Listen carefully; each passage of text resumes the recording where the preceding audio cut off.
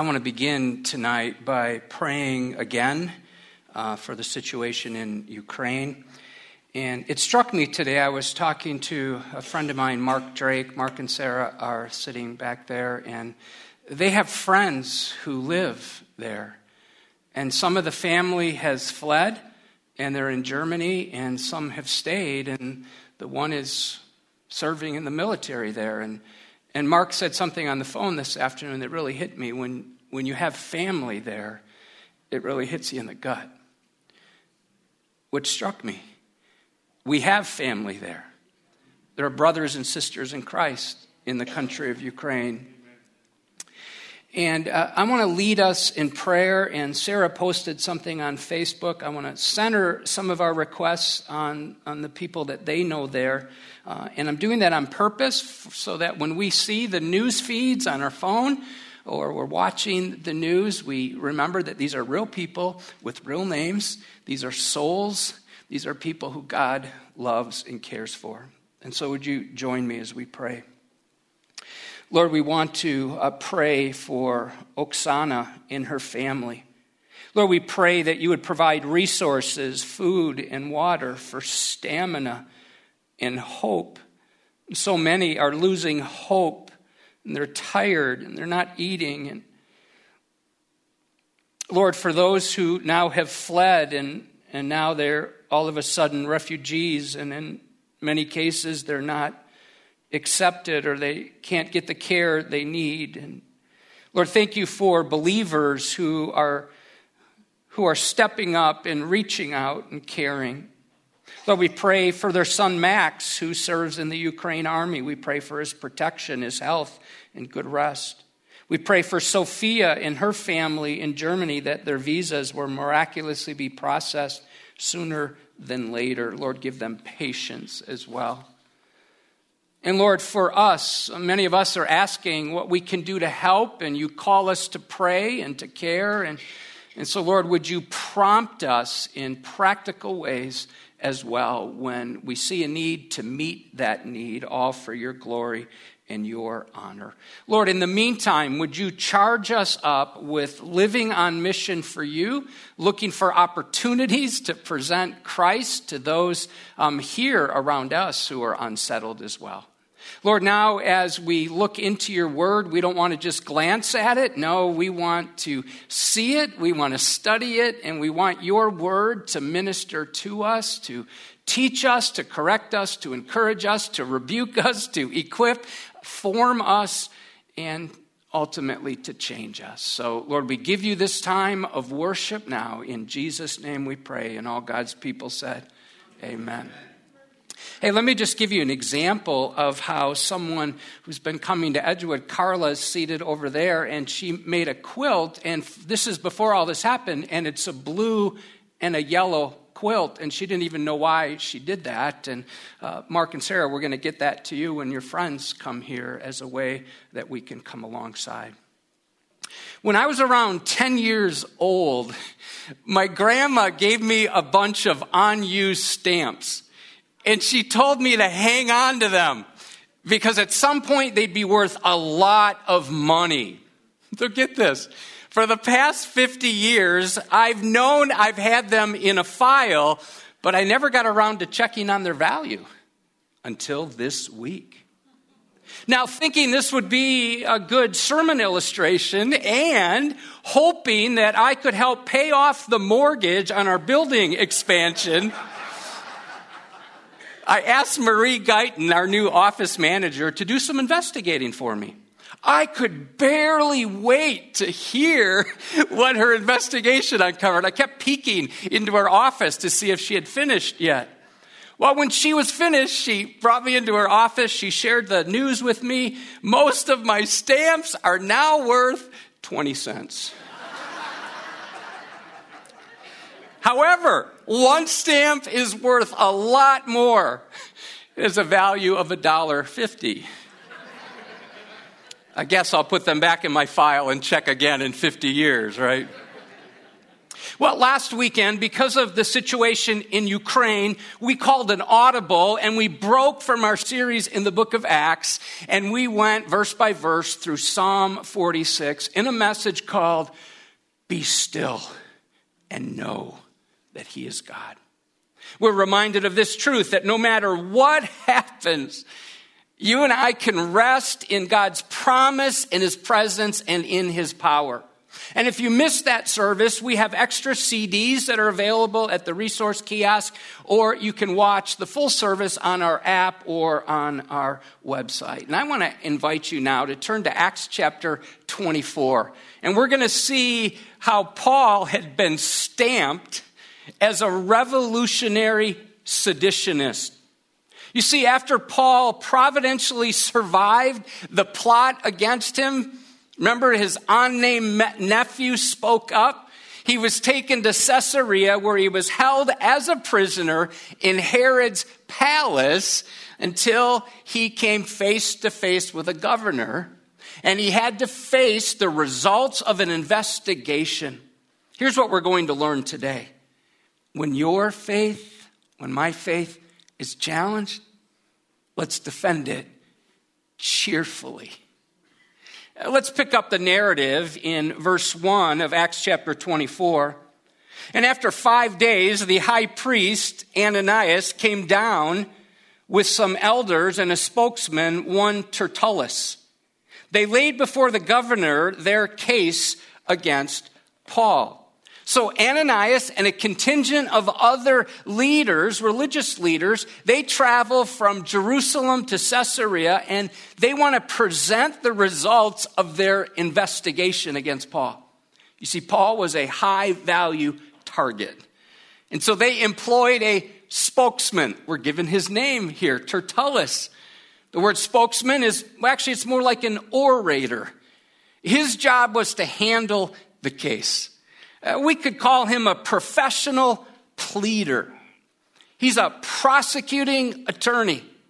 And in the front half of verse 2, we read, and when he had been summoned, Tertullus, notice, began to accuse him. That word accuse means to condemn by incriminating. Would you notice here, Tertullus turns on the charm. He ratchets up the flattery. He even promises brevity, something I would never do. So in verses 2 through 4, we read this. And when he had been summoned, Tertullus began to accuse him, saying, since through you, so he's speaking to the governor, we enjoy much peace, and since by your foresight, most excellent Felix, he's really laying it on thick, reforms are being made for this nation. In every way and everywhere we accept this with all gratitude. But to detain you no further, I beg you in your kindness to hear us briefly. Well, that phrase, much peace, means to be superlatively prosperous and peaceful. The word foresight could be translated as providence, which has given the governor way more credit than he deserves. The attorney continues. He calls him most excellent Felix. It's the idea of him being majestic and mighty. Tertullus celebrated all the reforms Felix made. Notice, every way and everywhere, which is certainly not true, because Felix actually maligned and mistreated the Jews. And so when Tertullus recognized Felix was getting as antsy as an Edgewood member when the sermon goes along, would you notice what he says here? He promises not to tie up his day. He says, hey, governor, I'll be brief. So he turns up the heat. Look at verses 5 and 6. He gets right to the point here. For we have found this man, Paul, a plague, one who stirs up riots among all the Jews throughout the world and is a ringleader of the sect of the Nazarenes. He even tried to profane the temple, but we seized him. So he's raising 4 different charges against Paul. We could summarize them with 4 different words. The first word would be sickness. He's calling Paul a plague. He's saying Paul is a pestilent fellow.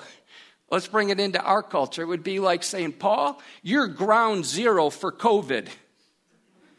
Because you spread sickness to everyone. Now, this was a serious charge because Felix assassinated anyone who caused him trouble. He's not done. The second word is schism. He accused Paul of spreading the deadly virus of dissension. He claimed about Paul that he stirs up riots. I like what Vance Havner was fond of saying. He said this, wherever Paul went, there was either a riot or a revival. Notice how we use the phrase, among all the Jews throughout the world. That's pretty all-encompassing, isn't it? By the way, would you like some free relational advice? Free marriage advice? Avoid using phrases like you always or you never. You're welcome. Okay, number 3, sedition. Next, Paul was accused of being the ringleader of the Nazarenes. The word here for sect is where we get the word heretic. And so Tertullus is calling Paul the apostle a heretic. That's a serious charge because Rome did not tolerate any new religions. He calls it the sect of the Nazarenes, which no doubt was delivered with a sneer on his face. You see, Nazareth was a place of derision. Perhaps you remember John 1:46. Nathanael said to him, "Can anything good come out of Nazareth?" Well, on top of that, the Jews had spread a rumor that Jesus was born in Nazareth, not in Bethlehem, which meant he could not have been the Messiah. So to say, Paul, you're the leader of that heretic group, the group called the Nazarenes, that was quite a charge. Well, he's not done. Number 4, sacrilege. He now says to the governor that Paul profaned the temple. Now, to contaminate the temple was a serious charge. That takes us back to previous chapters where Paul was accused. He didn't do it, but he was accused of bringing Gentiles into Jewish-only areas. Now, Tertullus landed his argument by appealing to Felix to do his own investigation. I'm in verse 8. Check it out. Here he says, by examining him yourself, you will be able to find out from him about everything of which we accuse him. Verse 9 records loud amens. I picture a group of Jews sitting in the back just amening. They affirm that all the things were so. By the way, if you ever wonder if you should say amen in a sermon, go ahead and say it. I like it. Thank you. But if I have to beg for it, it doesn't count. It should be natural, though. So we can learn a lot here. So Paul's just getting clobbered, right? 4 charges. Most of us would be like, we'd either be on the defensive or we'd be angry. But would you notice Paul's tone of tenderness, his attitude of respect when responding to these charges? See, when your faith is challenged, friends, and it will be, and it has been, and it will continue to be, make sure you defend it cheerfully. And we see that in verse 10. And when the governor had nodded to him to speak, now it's Paul's turn, Paul says this, knowing that for many years you have been a judge over this nation, I cheerfully make my defense. Now, I wonder if he chose the word cheerfully to connect with Felix. Felix's name means happy. The word cheerfully means positively delightful, with good cheer, with gladness. That takes me to 1 Peter 3:15. But in your hearts honor Christ the Lord as holy, always being prepared to make a defense to anyone who asks you for the reason for the hope that you have, comma, with gentleness and respect. You see, Felix had served as governor for over 6 years, so he would understand Paul's predicament. The word for defense has the idea of giving evidence. It's the word, perhaps you've heard this word, apologetics comes from this word. It's defending our faith, giving reasons for what we believe and why we believe it. So I see 8 ways here that we can emulate Paul's cheerful defense when our faith is challenged. Number 1, clarify what is true. We see this in verses 11 through 13. Paul says, "You can verify that it is not more than 12 days since I went up to worship in Jerusalem. And they did not find me disputing with anyone or stirring up a crowd." See, he's answering those charges. "Either in the temple or in the synagogues or in the city. Neither can they prove to you what they now bring up against me." So, friends, when speaking with someone, they probably have some misconceptions about what you think, what you believe. Take the time to clear those up. Do it cheerfully. Number 2, confess that you're a Christian. Don't be undercover about it. Like Paul, it's important to identify yourself as a follower of Christ. We see that in verse 14. Paul says, "But this I confess to you, that according to the way." Now, Paul is identifying himself with the one who is the way, the truth, and the life. Paul's saying, I'm a follower of Jesus Christ. So he's not undercover about it. He's not a Christian chameleon who changes what he looks like and how fits into different groups. He doesn't want anybody really to know what he believes. No, he's not like that at all.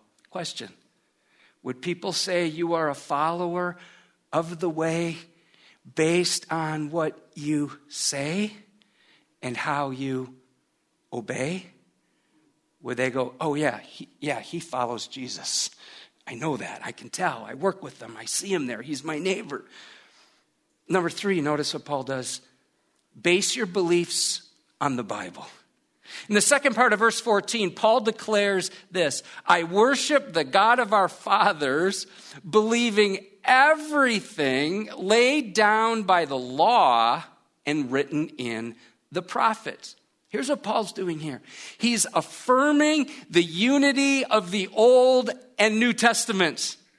He is showing his belief in the Bible as the final authority. He's also showing how Christianity is the fulfillment of Judaism. So in that sense, Paul was not a former Jew. He was a fulfilled Jew. Number 4, exhibit hope in God. Friends, wouldn't you agree we live in a world without much hope? Especially now. Paul publicly proclaimed the source of his hope. Look at verse 15. Having a hope in God. Number 5, speak of heaven and hell. Last part of verse 15, Paul unashamedly, remember, he's speaking to the governor, the one who's holding his life in his hands. And he says, "I believe in the resurrection of both the just and the unjust." See, this life is not all there is. There is a literal and eternal heaven and eternal and literal hell. This hit me this week. I had the privilege of doing 2 funerals. I did one this morning and one on Thursday. Both members of Edgewood. Both strong followers of Jesus Christ. Both women who were born again. We don't have to say, "Well, I hope they made it. I wonder if they made it." We can say, we know they're in heaven. Why? Because they trusted in the full and final work of Jesus Christ, who died on the cross for their sins. So make sure you don't shy away from that there is a heaven, there is a hell. Number 6, cultivate a clear conscience. The Christianity offers a clear conscience through the forgiveness of Jesus Christ. Look at verse 16. "So I always take pains to have a clear conscience toward God and man." Number 7, we might not think of this right away, but develop a spirit of generosity. See, if you have a generous heart, you're going to stand out in a world that's all about me and mine and trying to get when we're a people who give. Look at verse 17. Paul went out of his way to provide compassionate care for those in need. If you'll recall, in the book of Acts, he's way up in Macedonia. He takes an offering from Gentile Christians, and he wants to take this offering way over to Jerusalem, Jewish background believers in Jesus. Why? Because a famine was going on. So Paul believed in the power of generosity. He says, now after several years, I came to bring alms to my nation and to present offerings. Listen, when you practice the value of giving, people will know you're living for the Lord. Sheila Kershak, who's sitting over there, heads up our children's ministry. And I saw her today, early afternoon. She was coming in with bags of candy. And I said, wow, it's Easter already? I was hoping she was going to give me some. She didn't. And she said, no, this candy is for the kids. We're going to celebrate with them. So in the 1st through 6th grade, Sunday school, that's during the 9 o'clock hour on Sunday, they sponsor 2 Kenyan children. So let me rewind.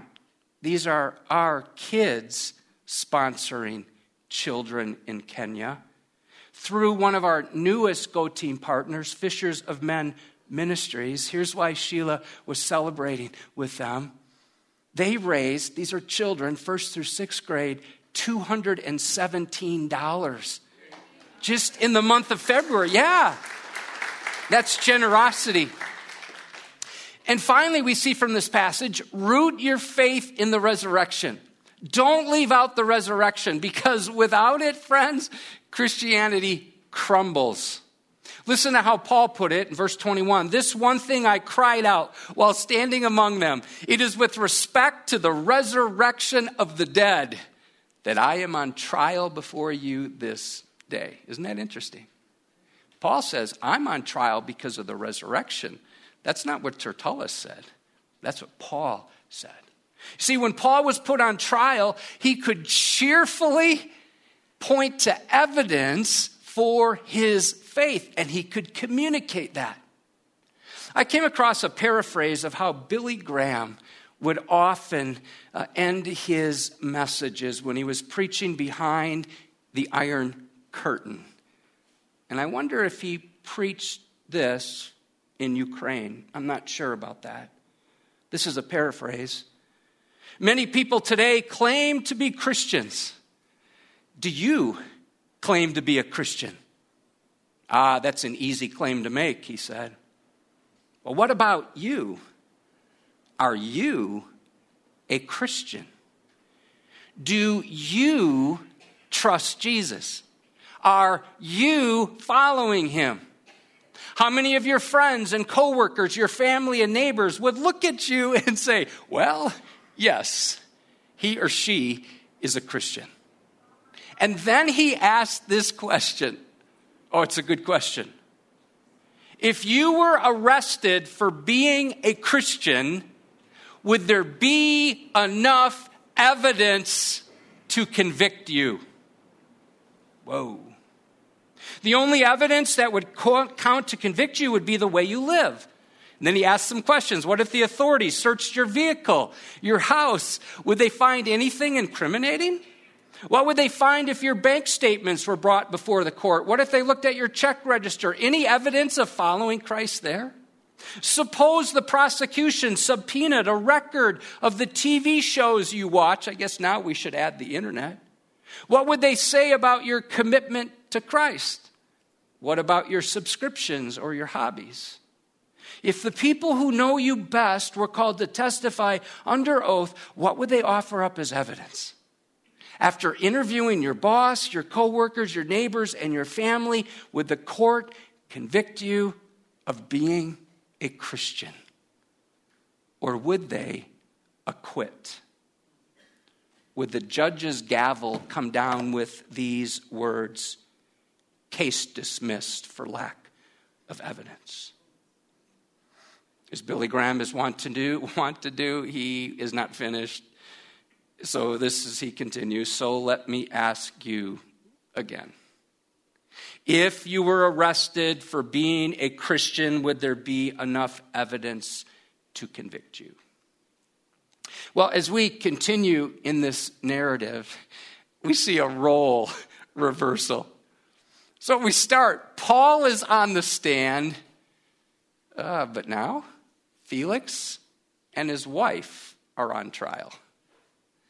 Paul became the prosecutor addressing Felix, the prisoner. See, when your faith is challenged, defend it cheerfully. Well, let's fill in a little detail about Felix, the governor. If you could have interviewed him on the street, you'd be struck by his rags to riches story. He was born a slave. He worked his way up to governor.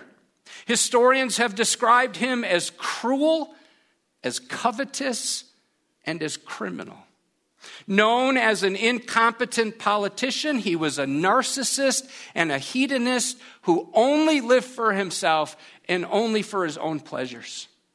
Interestingly, we read in verse 22, notice this, that Felix had a rather accurate knowledge of the way. The way refers to Christianity. A rather accurate knowledge means he had studied it. He had looked into it. Now, perhaps he had learned about Christianity from Philip, because we know that Philip now has moved to Caesarea. You can read about that in Acts 8:40.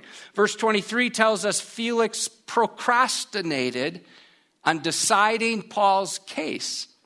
And so he gave orders to keep Paul in custody, but he allowed freedom for his friends to visit. So let's pick up the narrative now. Now we're in verse 24. After some days, Felix came with his wife Drusilla, who was Jewish, and he sent for Paul and heard him speak about faith in Christ Jesus. So let's do a little backstory about Drusilla. Here's the best way to understand her. Drusilla, think Cruella de Vil. Does that help? Little play on her word, on her name, right? Drusilla. She had a religious background, while Felix did not. Listen to her family background. She's the daughter of King Agrippa, who had killed the apostle James and because of his pride was eaten by worms and died. Her great uncle, Herod Antipas, executed John the Baptist. Remember, took John's head off. Her great-grandfather, Herod the Great, who butchered babies in Bethlehem. Her family, extremely dysfunctional and deviant. Her family expressed open hostility toward Christ and toward Christians. Historians tell us that she was extremely beautiful. When she was 16 years old, she married a Syrian king. But when Felix saw her on Instagram, wait, that's not in there. When Felix heard about her, get this, Felix wanted her for himself. And so he hired a sorcerer to seduce her. Felix then took her as his third wife, even though she was still married to the king. Okay, that's who Paul is now speaking with. And would you note, they heard him speak. What did he speak about? Faith in Christ Jesus. He just didn't talk about this nebulous kind of faith, have faith. And no, he talked about the faith in Christ, or more literally, faith into Christ. He no doubt told Felix and Drusilla about who Christ was, why he came, what he accomplished through his life, death, burial, and resurrection. Everything sounded intriguing until Paul decided to preach a 3-point sermon. Sometimes people say, hey, why do pastors always preach 3-point sermons? Where do you find that in the Bible? It's right here. What we're going to see here is Paul had no interest in flattering Felix. Instead, he took the propositional truths of Christianity and he made them personal, really personal. Notice verse 25. Here's the approach Paul takes. He reasoned about righteousness and self-control. Remember how they're living? And the coming judgment. And so Paul dialogued with them. He presented arguments to them to get them to ponder their own situation. He presented a logically compelling case using what we could call the moral argument to appeal to their consciences. So let's break it down. Righteousness, that literally means the state of being right or upright. God's standard is for us to live up to his righteous expectations. Jesus said it like this, Matthew 5:48, you therefore must be perfect as your heavenly Father is perfect. Secondly, self-control. So when Paul was reasoning about righteousness, he was speaking about character, about who we are before God by bringing up self-control. Well, now he's talking about conduct. Character, who you are, conduct, how you're living. You have noticed, haven't you, that men and women can control almost anything but themselves? See, in short, we are sinners, that's our character, who sin, that's our conduct. And our problem is summed up, Romans 3:23, for all have sinned and fall short of the glory of God. Felix and Drusilla are getting very fidgety at this point because it was their practice to indulge in every temptation they saw, including adultery. Number 3, Paul says there's a judgment to come. The word coming means impending. Literally, it's translated like this, the judgment, the one coming imminently. In Matthew 3:7, John the Baptist referred to the wrath to come. So to fall short of God's standards and to live only to please oneself leads to judgment. Hebrews 9:27, it is appointed for man to die once, and after that comes judgment. So we must always start with who God is. He and he alone is righteous and holy. Well, then we see what we are. We are unrighteous and we're unable to control ourselves and our sins. And then we're left to ponder where we're headed. We're headed to judgment unless something happens. Friends, write this down. Get this. This is the core of what I want to say tonight. The only way good news becomes great news is in the context of really bad news. Listen, you won't have any desire to be found if you don't even think you're lost. You'll struggle with seeing your need for salvation until you know you're a sinner. You won't want to hear about the way to heaven unless you first understand you are on the highway to hell. Our society sanitizes sin, uses euphemisms, where adultery is redefined as a fling or an affair. Immorality is simply an alternative lifestyle. And murder is cloaked behind the right to choose. While there are some people who refuse to embrace Christianity because they have a lot of questions about it, here's what I think. Many know enough to believe, but they don't want to surrender their lives to Jesus. They don't want to stop living the way they're living. See, the Bible says sin is pleasurable. That's why we do it. That's not how it ends. Sin is pleasurable, for a season. And then it's not. See, it's not that people can't believe. No, for many people, it's that they don't want to. I'll never forget Josh McDowell once said, he's known as a Christian apologist, likes pointing to the evidences for our faith, particularly the resurrection. Josh McDowell said that if he could answer every question an unbeliever could throw at him, he or she may still choose not to believe. Why is that? Oh, because the issue is primarily not intellectual. No, the issue is moral. Frankly, some people don't want to believe and receive Christ as Lord because they don't want to stop living the way they've been living. Do you agree with that, church? Yeah. According to John 16, verse 8, the job of the Holy Spirit is to convict the world concerning sin and righteousness and judgment. Well, that's very similar to the sermon that Paul preaches. And I wonder, some of you may be experiencing that uncomfortable, terrifying conviction of sin right now. If so, hold on. Because I want you to see that that is a gift from God. So, how is all this relevant to us today? Well, number one, righteousness can be received. If you ever wondered how you can get rid of all the guilt that you've done, are you tired of swimming in shame?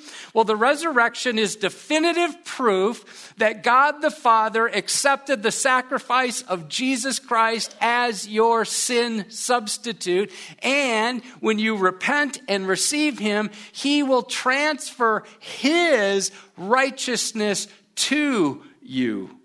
Now that is good news. Number two, Christ can control your sins. Maybe today you're like, I don't have any self-control. I can't change. I keep doing the same thing. I'm stuck in this cycle. Do you want to be freed from that lack of self-control in your life? Friend, the same power that raised Jesus Christ from the dead is available to you. Do you believe that? And number three, oh, it's so good. Judgment is fully satisfied. The judgment you and I deserve was put on Jesus. And that's why everything got dark when Jesus was on the cross. Why Jesus said, my God, why have you forsaken me? Because at that moment, he took on all of our horrid, putrefying sins, and he paid the price for all of our sins. He took the judgment that you and I deserve. John 3:17 says, for God did not send his son into the world to condemn the world, but to save the world through him. So get this, our three main problems are solved when we're saved by the Savior. Our past, forgiven, and we're declared righteous. In the present, we are given power to overcome our lack of self-control over sin. And when we trust Jesus, we will not face future judgment. Our past, our present, our future is all secured. Is that not good news, church? Yeah. Now, after hearing about all those topics, if Paul had an altar call, Felix wouldn't have come. Notice what we read. The Bible says he was alarmed. This powerful man trembled and was thrown into fear. One version said he was terrified with fear. Another refers to Felix as frightened outright. Psalm 119, 120 provides some insight into how Felix was feeling. My flesh trembles for fear of you, and I'm afraid of your judgments. Now, I believe he was fearful, frightened, and fascinated. Maybe interested in what Paul was saying. But unfortunately, instead of dealing with the decay in his own soul, he chose to delay his decision. Notice what he says. Go away for the present. When I get an opportunity, I'll call you back in. The word opportunity refers to an opportune time in the future. Here's what he was doing. Instead of action, he was choosing procrastination.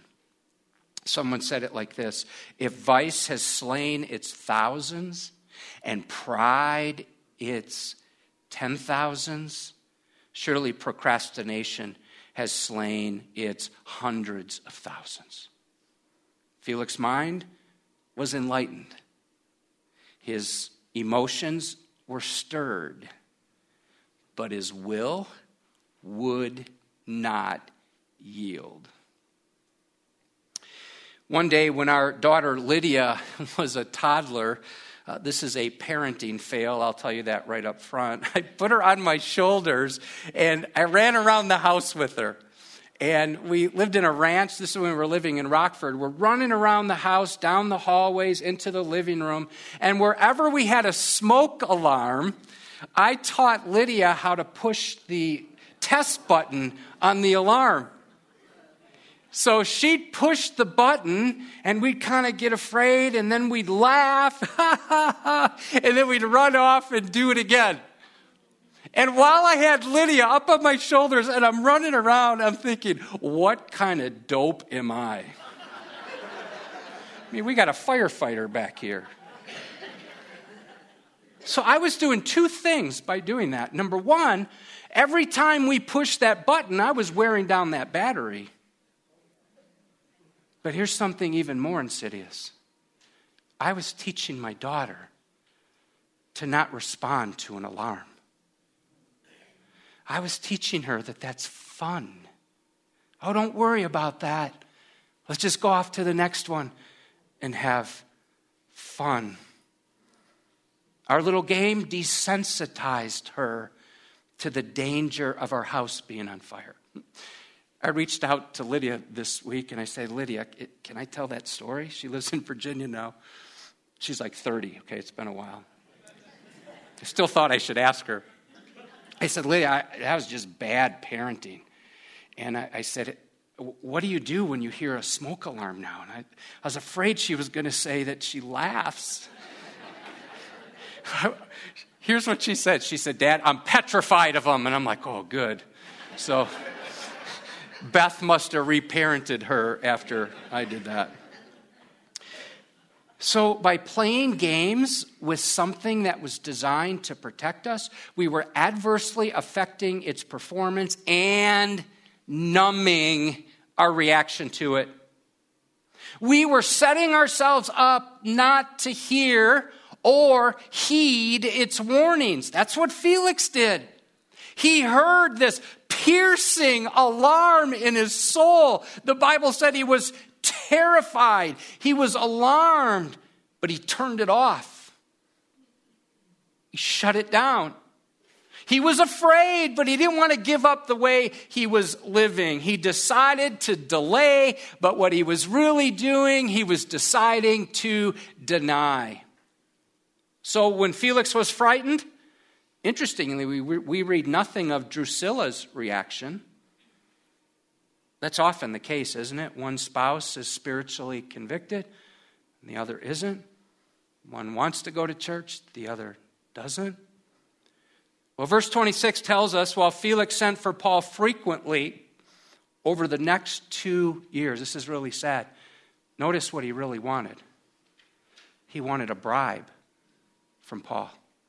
See, remembered, Paul brought all this money for the poor believers in Jerusalem, and now Felix is like, Paul, give me some money, and I might let you out. Would you note, he left Paul in prison for 2 years. And he often would meet with Paul and converse with him. Here's what I think happened. Materialism crowded out what really mattered. This showed that money was his master. Jesus said in Matthew 6:24, we must all decide which master we will serve, because no one can serve two masters. You'll either hate the one, love the other, or you'll be devoted to the one and despise the other. Words of Jesus, you cannot serve God and money. In essence, Paul told Felix and Drusilla, let me summarize what he said. You both are wicked and unrighteous. You are without self-control. You'll face the judgment to come. Unless you repent and receive Christ, you'll spend eternity in hell. Sadly, we never read of Felix getting frightened again. He went back to his old ways of seeking pleasure, popularity, and possessions. It's as if the window of opportunity had closed for him. As far as we know, he never did find a convenient time to repent and receive Christ. Let me tell you what happened to both of them. Felix eventually flamed out as governor. He was forcibly removed by Nero. Drusilla met her demise in Pompeii when Mount Vesuvius erupted. Her life was taken by the flow of hot lava coming down the mountain. She had an opportunity to have a clean conscience, to break that cycle of family dysfunction, but because she delayed, she met her demise. One reason to decide today is because you have no idea how much time you have left. Do you know it's possible to be shaken and never be saved? To be convicted and yet not be converted? To tremble and never trust? You can be so close to Christ and yet so far away.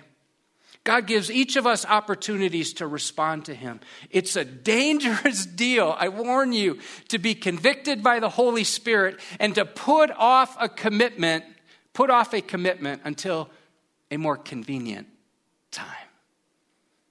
Well, I'll just wait a little bit. I want to have fun. I'll wait till I get married. No, I'll wait till we have kids. No, I'll wait till I'm retired. Listen, that convenient time may never come, and then you will face the terror of the never-ending volcanic fires of hell. There's another instance in the Bible of someone who was terrified. In Acts 16:29, we read of a correctional officer. After experiencing an earthquake, we read these words, trembling with fear, he fell down. His response was different. Listen to his question to Paul, what must I do to be what? Saved. And the answer is to not delay, but to decide today. Believe in the Lord Jesus and you will be saved.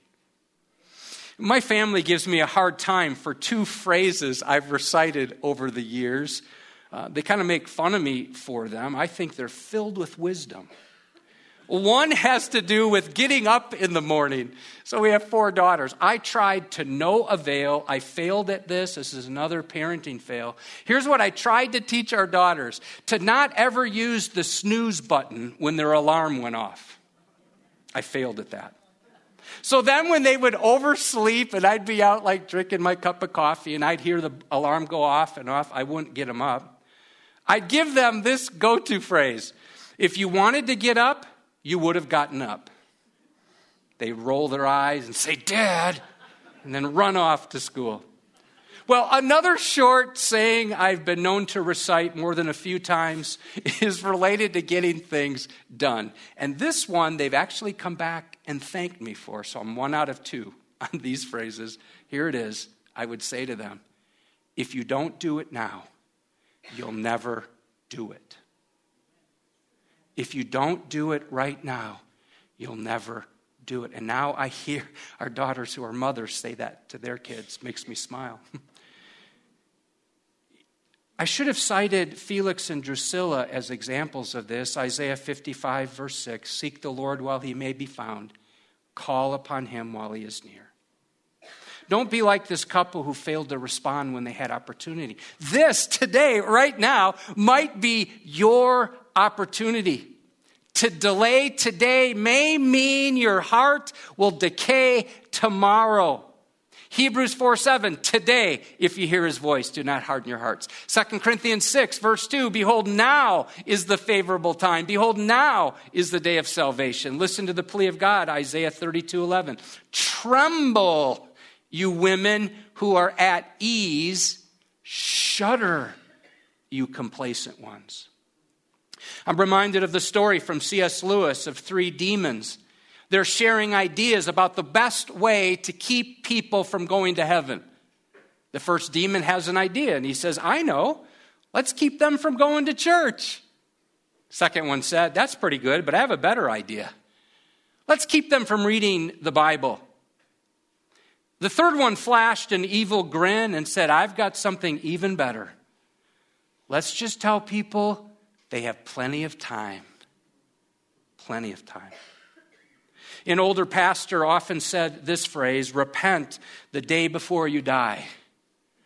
When someone asked, but we don't know the day when we'll die, he replied, then repent today. Friend, you are stamped with sin, and you are also extremely valuable to God. Oh, if you've not done so yet, would you repent and receive Jesus Christ as your Savior and Lord right now? Would you bow your head? You could pray this prayer along with me quietly. Lord Jesus, I know you are righteous, and because I'm an unrighteous sinner with no self-control, I deserve judgment. You are the Savior who died in my place, and then you rose again on the third day. And I want to respond to you right now by repenting, surrendering my life to you. I ask you to come into my life, to forgive me for my sins, to make me righteous, to give me self-control, and to keep me from judgment. I confess you are the resurrected Christ, and I believe you came to save me from my sins. Now, right now, today, this moment, I receive you by faith. Make me into the person you want me to be. Help me to follow you faithfully and help others to do the same. In the name of Jesus, I pray. Amen.